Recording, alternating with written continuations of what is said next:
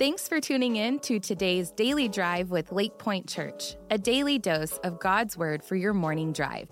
When the Word, not the world, becomes the majority of your week, your life will start to change.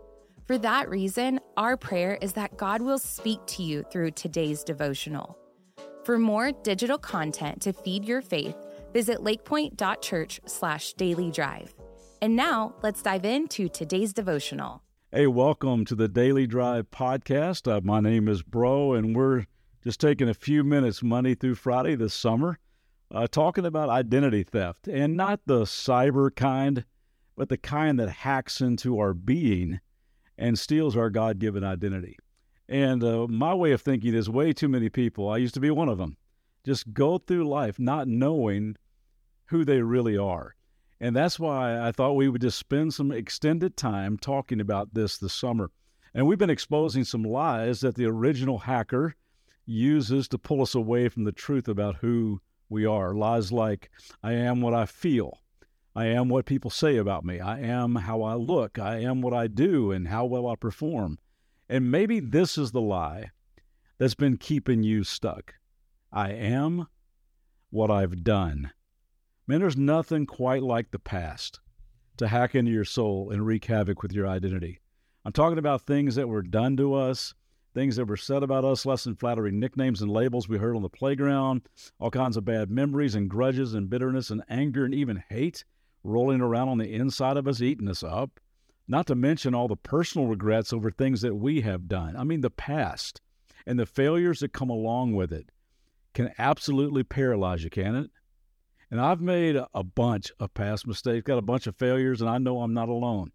And I don't know what it was for you, but perhaps it was a DUI, or maybe it was an affair, or maybe a failed marriage, or maybe a financial collapse, or maybe you cheated and you got caught, or maybe you flunked out of school, or maybe you got kicked out of the house, or maybe you got fired from your job.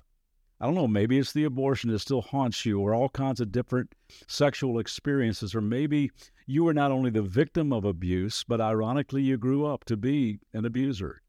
Or perhaps your identity for a while was inmate number 37842. Or perhaps you've introduced yourself for the past 10 years as, hi, my name is so-and-so, and I'm an alcoholic. Or maybe it was gambling for you, or maybe it's drugs, or maybe it's pornography, and what you did or what happened back then still defines you today. In fact, if you're honest, at least in your mind, it's just become who you are.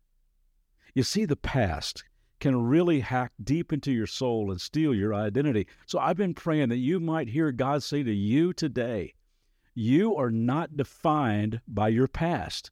You can and you should move on to a new life and a new day and a new identity. In high school, I had to read a classic by Edgar Allan Poe called The Telltale Heart. Anybody else read that book? Yeah, he paints this main character who has committed murder, and unable to escape the haunting guilt of his dastardly deed, he begins to hear the heartbeat of his victim that he's buried in his cellar, and a cold sweat covers him as he hears this thump-thump, thump-thump, thump-thump, thump-thump. Goes on relentlessly until it drives the guy insane. And ultimately, it becomes clear that the pounding that drove the man mad was not in the grave below, but in his own chest. Thump, thump, thump, thump, thump, thump. And so it is with unresolved guilt. Dr. David Belgum, in his book, Guilt, Where Religion and Psychology Meet, estimates that about 75% of the people in hospitals today with physical illnesses have sickness that's rooted in emotional problems. He writes this, their physical symptoms and breakdowns are for many their involuntary confessions of guilt. Thump, thump, thump, thump, thump, thump. My friend Charlie Gerber, who is a brilliant counselor, showed me one day this little acrostic on guilt. It's been really helpful to me through the years. He says that from God's perspective, guilt is actually a good thing. In God's perspective, it is God's unique, intentional, loving treatment. That's the acrostic for guilt. God's unique, intentional, loving treatment. In its purest form, guilt is like that check engine light on the dashboard of your car to let you know that something is not quite right going on under the hood. God put that emotion in us to let us know that we've got something in there that we need to deal with. But as you might imagine, the original identity thief takes what God made for good and distorts it and takes it to the other extreme to hack into our soul. Here's guilt from Satan's perspective. It stands for grief united in lifelong torment. You see how it fits his agenda? To steal, kill, and destroy. You see, he loves to see the past just dominate and define us. He loves to see guilt get buried deep, stay unresolved. Thump, thump, thump, thump, thump, thump. And we're going to talk more about this next time. Can I leave you today with just a few verses of truth about your past? Romans 8:1 says this, "So now there is no condemnation for those who belong to Christ Jesus."